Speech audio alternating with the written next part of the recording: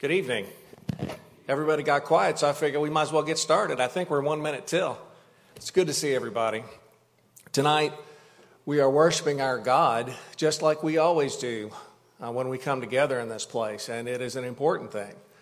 And it is a time and an opportunity for us to tell God how we feel, to express our love to Him, to praise His name. And tonight we are doing so primarily with younger men of the congregation serving in these roles. And we spoke of the youth this morning, and we're very excited about the strength that we have at this congregation and what these young men have prepared and how they're going to be leading us tonight. We have much to be thankful for. Much to be thankful for. I would share with you a passage to the young preacher Timothy, where he was being encouraged to bring the message regardless of his youth. In 1 Timothy 4:12, we read, "Let no one despise you for your youth, but set the believers an example in speech, in conduct, in love, in faith, in purity." As we worship our Father tonight, let's help these young men do just this tonight.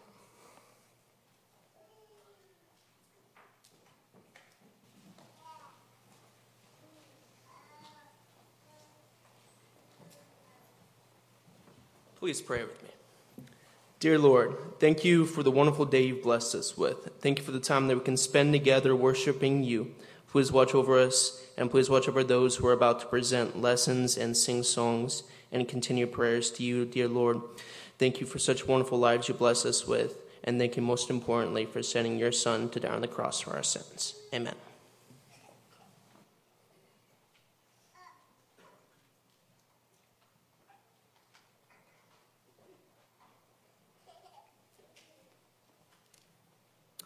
Good evening. Our first song tonight will be number 749, "The Battle Belongs to the Lord."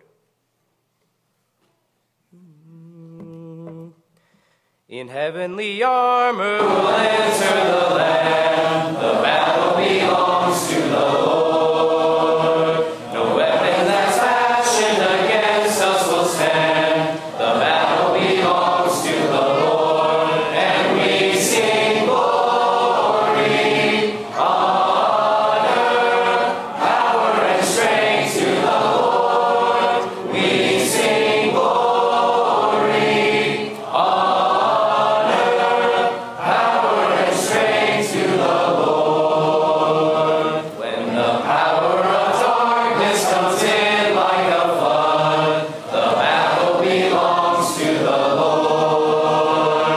He's raised up a standard, the power of His blood. The battle belongs to the Lord, and we sing glory, honor, power, and strength to the Lord. We sing glory, honor, power, and strength to the Lord. When your enemy presses in hard, do not fear. The battle belongs to the Lord. Take courage, my friend, your redemption is near. The battle belongs to the Lord, and we sing glory, honor, power, and strength to the Lord. We sing glory, honor, power, and strength to the Lord.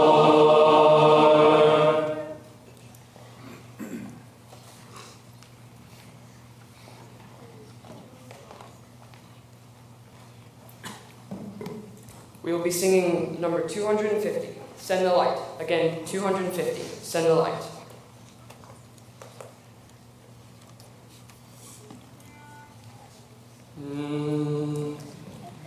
There's a call comes ringing over the restless way. Send the light, send the light. There are souls to rescue, there are souls to save. Send the light, send the light, send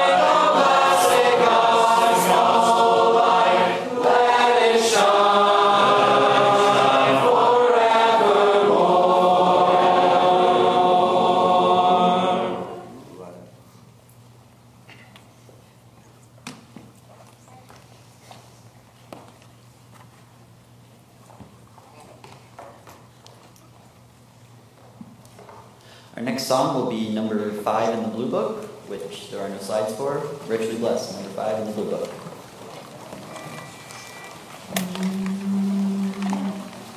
Bluest sky, cloudy day, whether it's good or bad, that tends to come my way.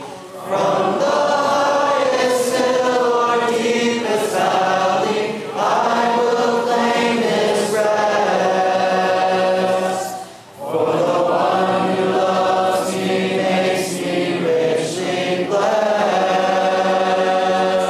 Fresh delight, deep lament. Whether in joy or pain, I learn to be content. For the one who fills me with His Spirit always knows what's best. And the one who loves me makes me richly blessed. And I know that life is like a ship that sails out on the sea, sometimes cradled by the calm and sometimes plunged into the fury. But a peace within my heart provides a warm and sweet caress. For the one who loves me makes me richly blessed. Bluest sky, cloudy day, whether it's good or bad, that tends to come my way. From the highest hill or deepest valley, I will claim His rest. For the one who loves me makes me richly blessed. For the one who loves me makes me richly blessed.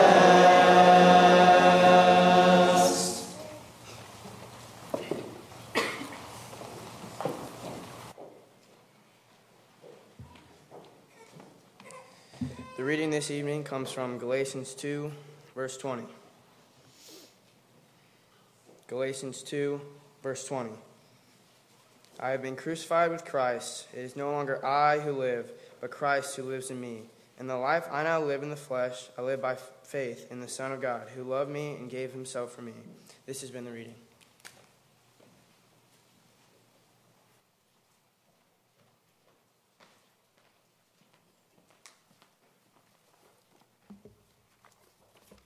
Good evening.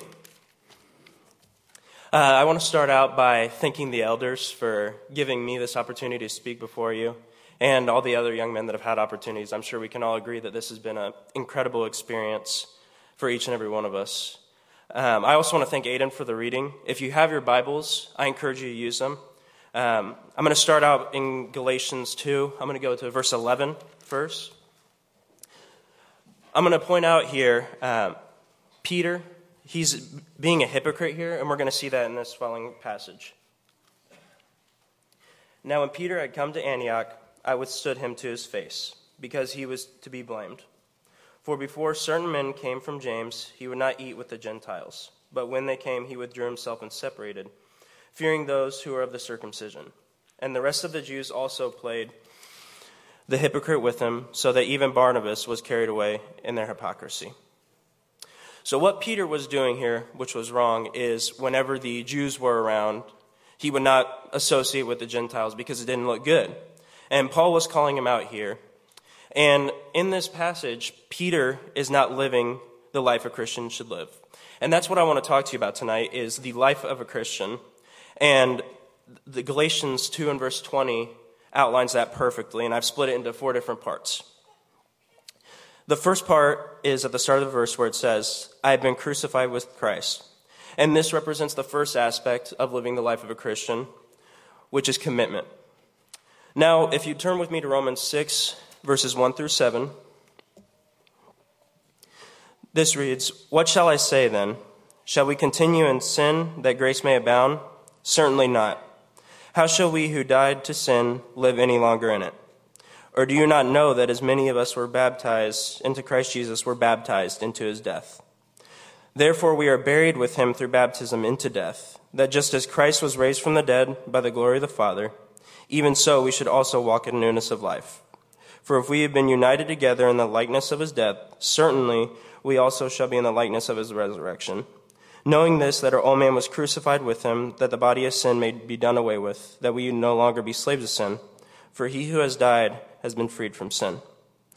Now, Romans 6, 1 through 7 outlines for us that the old man needs to die and the new man needs to walk. And it's pointed out in verse 4 where it says, "Therefore we are buried with him through baptism into death," that this is the start of our commitment. Baptism is essential. And if you are not baptized and you have not yet started that commitment, and you are not even on the path of the life of a Christian. Now, if you'll go back with me to Galatians 2:20, I want to point out the second part of this, where it says, "It is no longer I who live, but Christ who lives in me." This represents the second aspect of our life as a Christian, which is our purpose.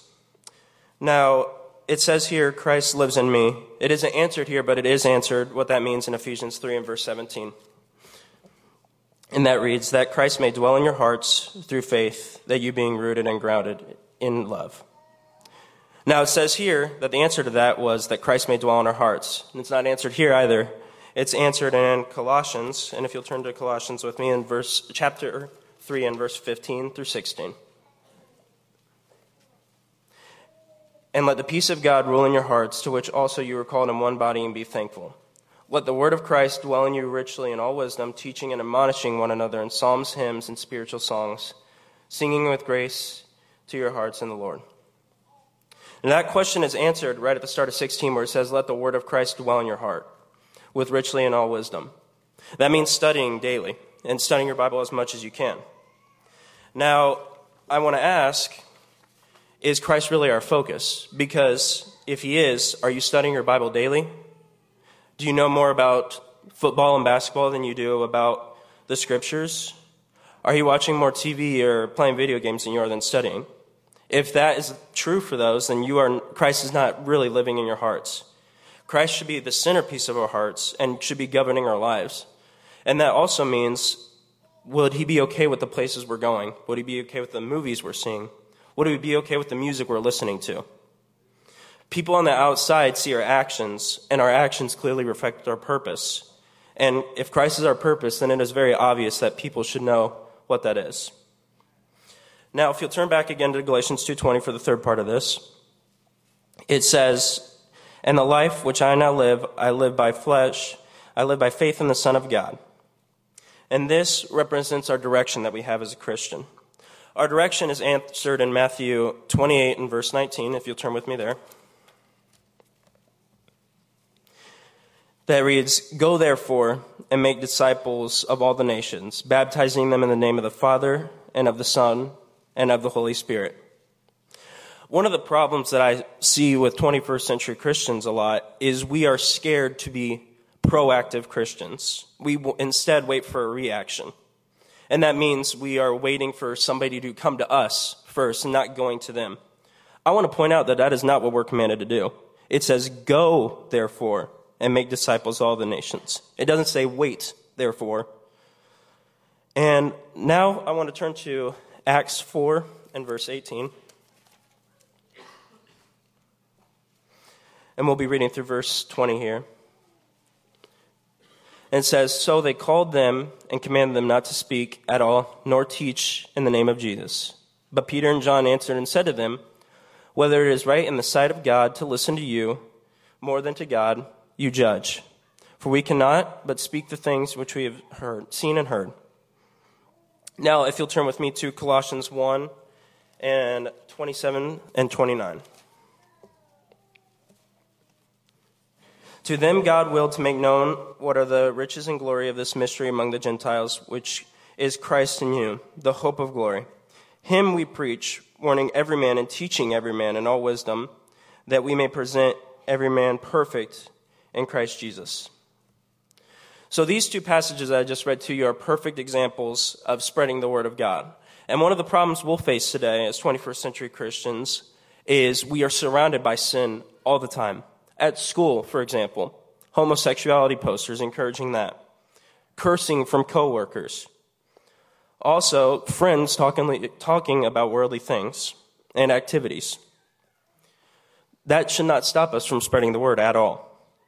And the first century Christians were often faced with death for just preaching the word. And yet we are scared and give excuses to preaching the word because we are afraid of a friendship not being the same anymore. That's no excuse to be spreading the word. Now for the final part of this, turn back with me, and the end of the Galatians 2 and verse 20 says, "Who loved me and gave himself for me." And this represents the fourth aspect of the lesson, and that is motivation. Now, if Christ did not die for us on the cross, then we would have no purpose of being here right now. There would be no reason to be worshiping, but he did do that for us. So turn with me to John 15 and verse 13 through 15. And this reads, "Greater love has no one than this, than to lay one's life down for his friends. You are my friends if you do whatever I command you. No longer do I call you servants, for a servant does not know what his master is doing, but I have called you my friends. For all things that I have heard from my Father I made known to you." Now turn with me to John 3:16. "For God so loved the world that he gave his only begotten Son, that whosoever believes in him shall not perish, but have everlasting life." And then lastly, turn with me to Romans 5 and verse 18. Romans 5 and verse 18. And this says, "But God demonstrates his own word and love towards us, in that while we are still sinners, Christ died for us." Now, God not only had to sacrifice his only Son, which shows his love for us, but Jesus gave his life for us, which he shouldn't have. We are sinners, and we do not deserve that kind of love. And then the final scripture I want to turn to tonight is 1 John 4 and verse 19.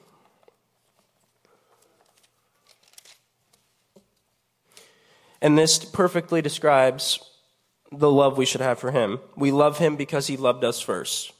There's no explanation needed for that. He loved us because he loved us first.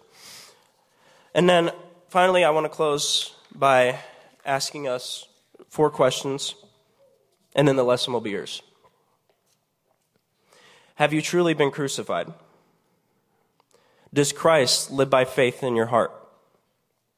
Do you live by faith? And is all you do motivated by the love that Christ has for you? Thank you.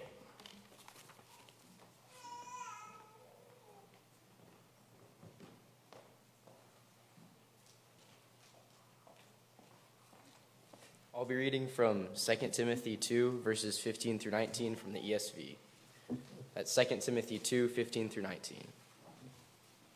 "Do your best to present yourself to God as one approved, a worker who has no need to be ashamed, rightly handling the word of truth. But avoid irrelevant babble, for it will lead people into more and more ungodliness, and their talk will spread like gangrene. Among them are Hymenaeus and Philetus, who have swerved from the truth, saying that the resurrection has already happened. They are upsetting the faith of some. But God's firm foundation stands, bearing this seal: the Lord knows those who are his, and let everyone who names the name of the Lord depart from iniquity."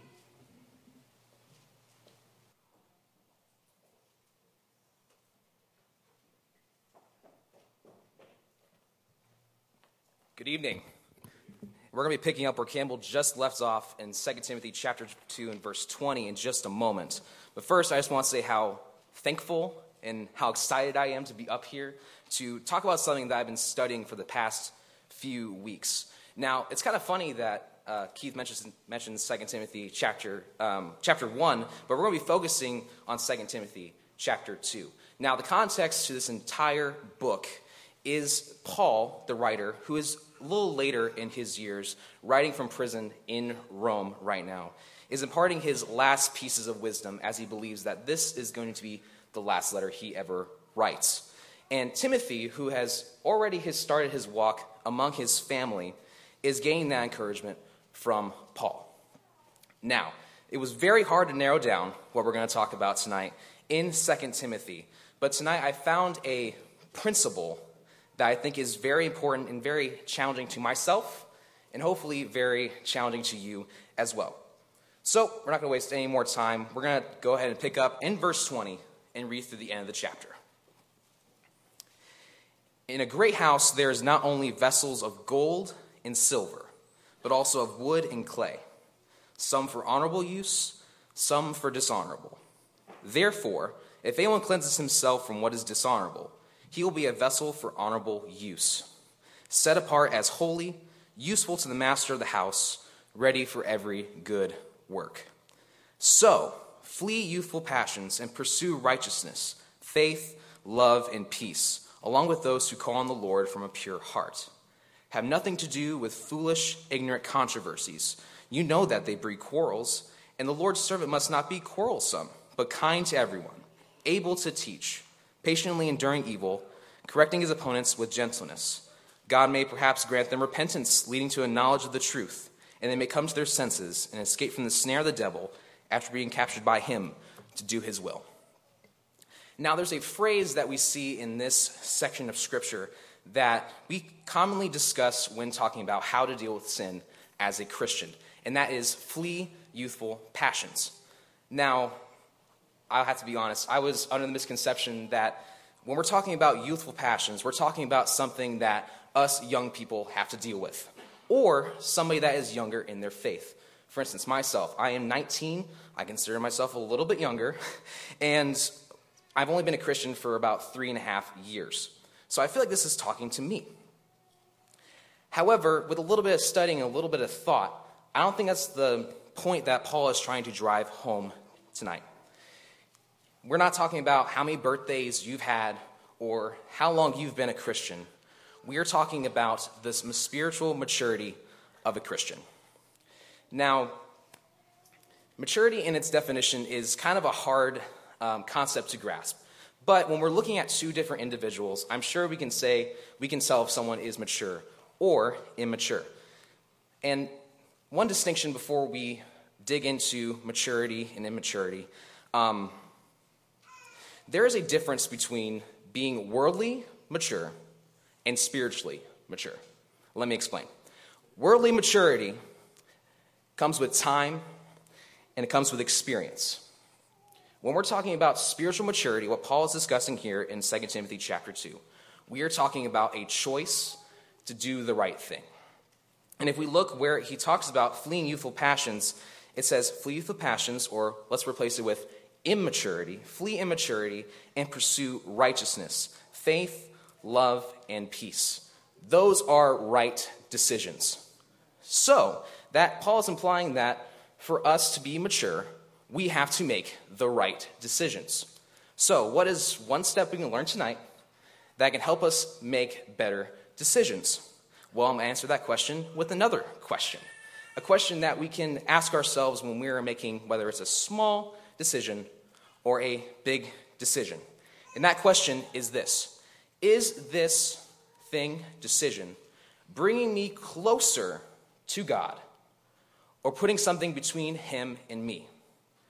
Again, is this thing bringing me closer to God or putting something between him and me? And that is what Paul is trying to drive home here in 2 Timothy chapter 2.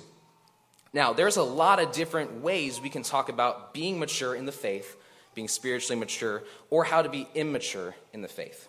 However, Paul really drives home here in this chapter that our speech has to be mature, and that is what I want to focus on tonight.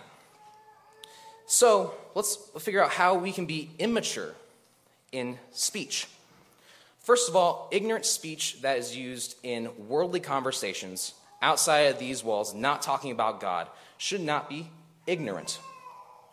And we see that multiple times mentioned here in the section that Campbell just read for us and I just read, saying we should not be quarreling about words or be a part of ignorant controversies or foolish controversies. God does not want us to be a part of that.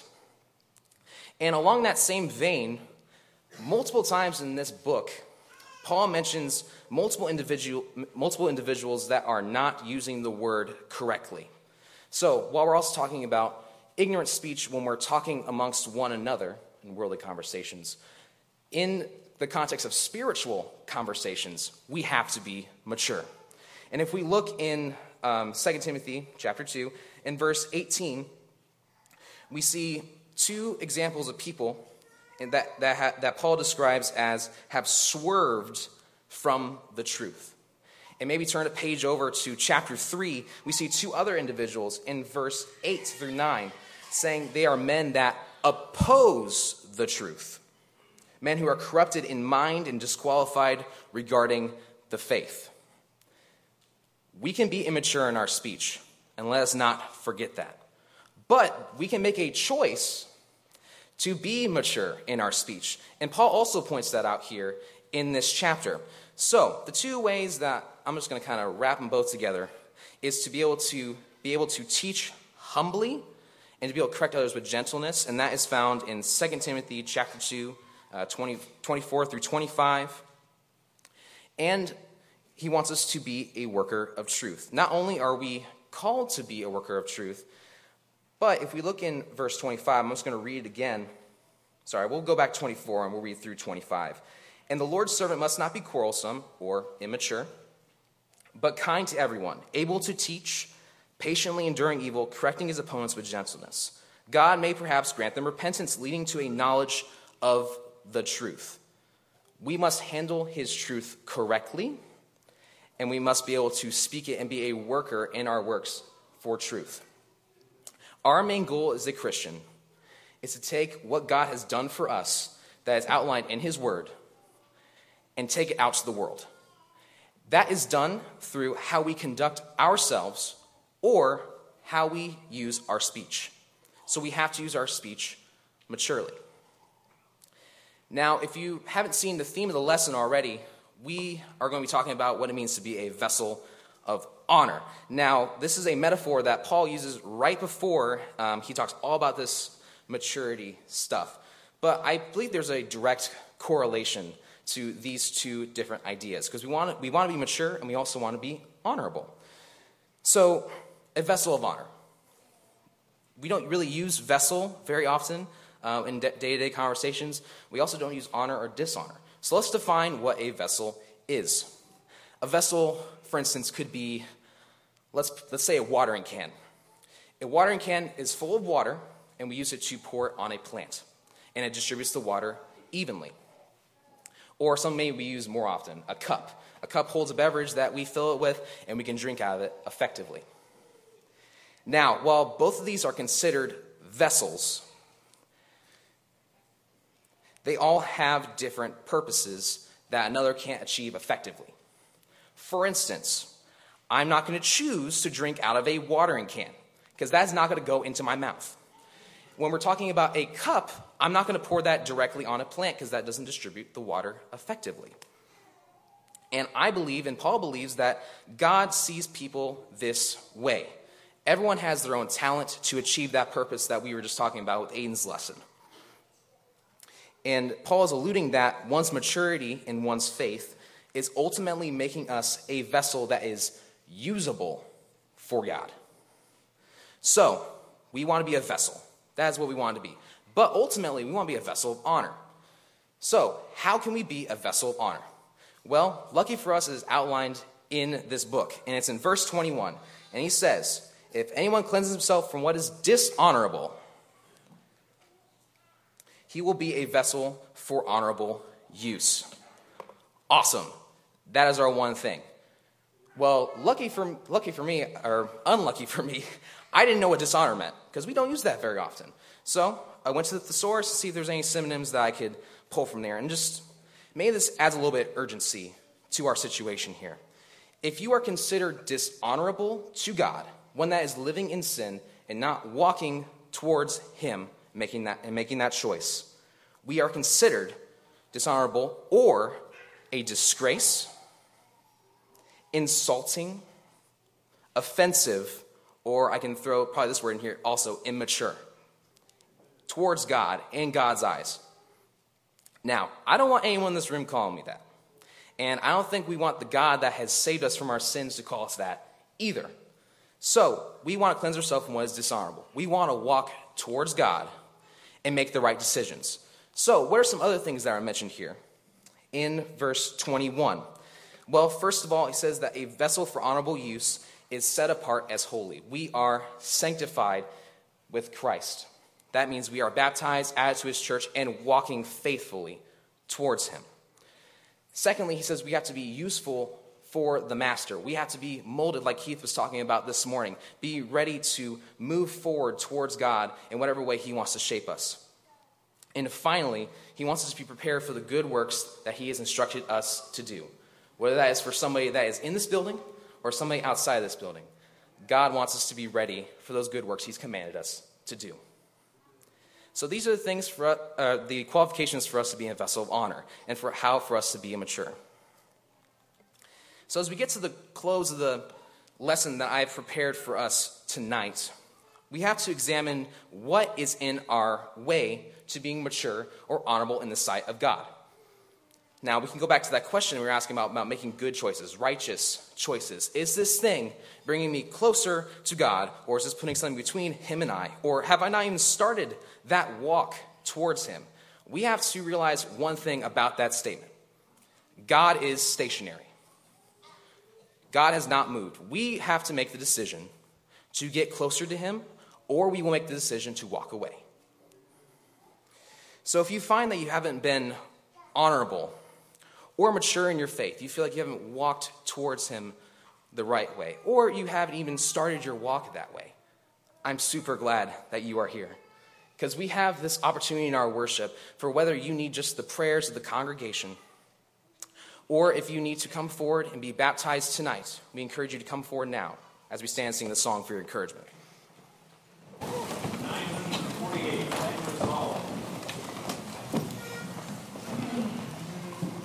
we'll do verses 1, 2, and then the chorus, and then 3, 4, and then the chorus. I am resolved no longer to linger, charmed by the world's delight. Things that are higher, things that are lower, these have allured my sight. I am resolved to go to the Savior, leaving my sin and strife. He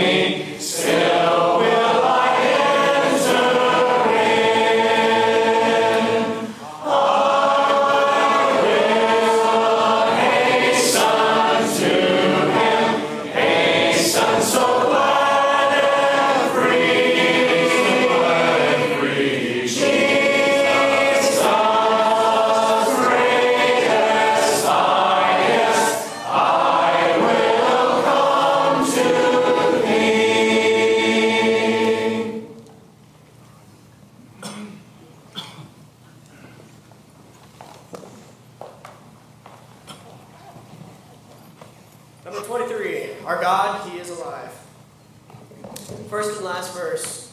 And I appreciate everybody coming out tonight. And thank you to the young men.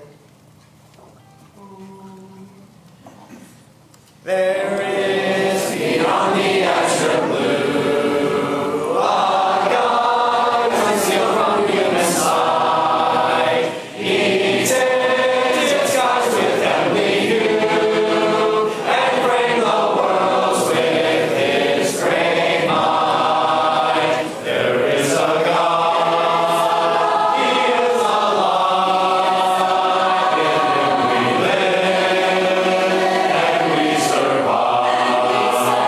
From dust our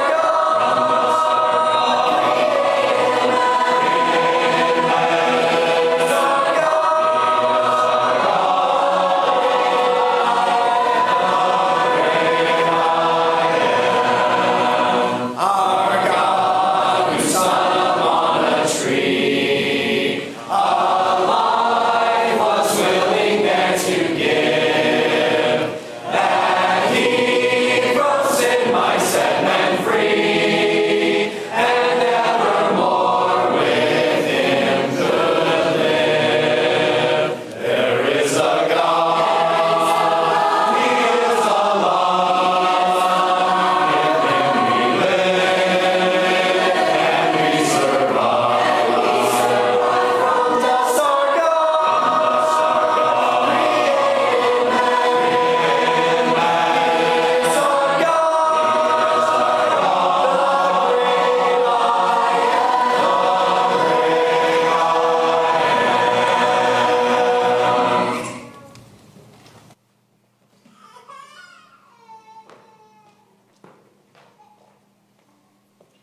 Bow with me. Dear God, our Father in heaven, God, thank you for providing us with this wonderful opportunity tonight to worship you and be led by young men. God, thank you for encouraging us, and please help us to be honorable and mature vessels for you, and help us to understand and fulfill our purpose as Christians. God, please forgive us for all the transgressions we've committed upon you, and please be with us in the following week, God. We love you in Jesus' name, amen.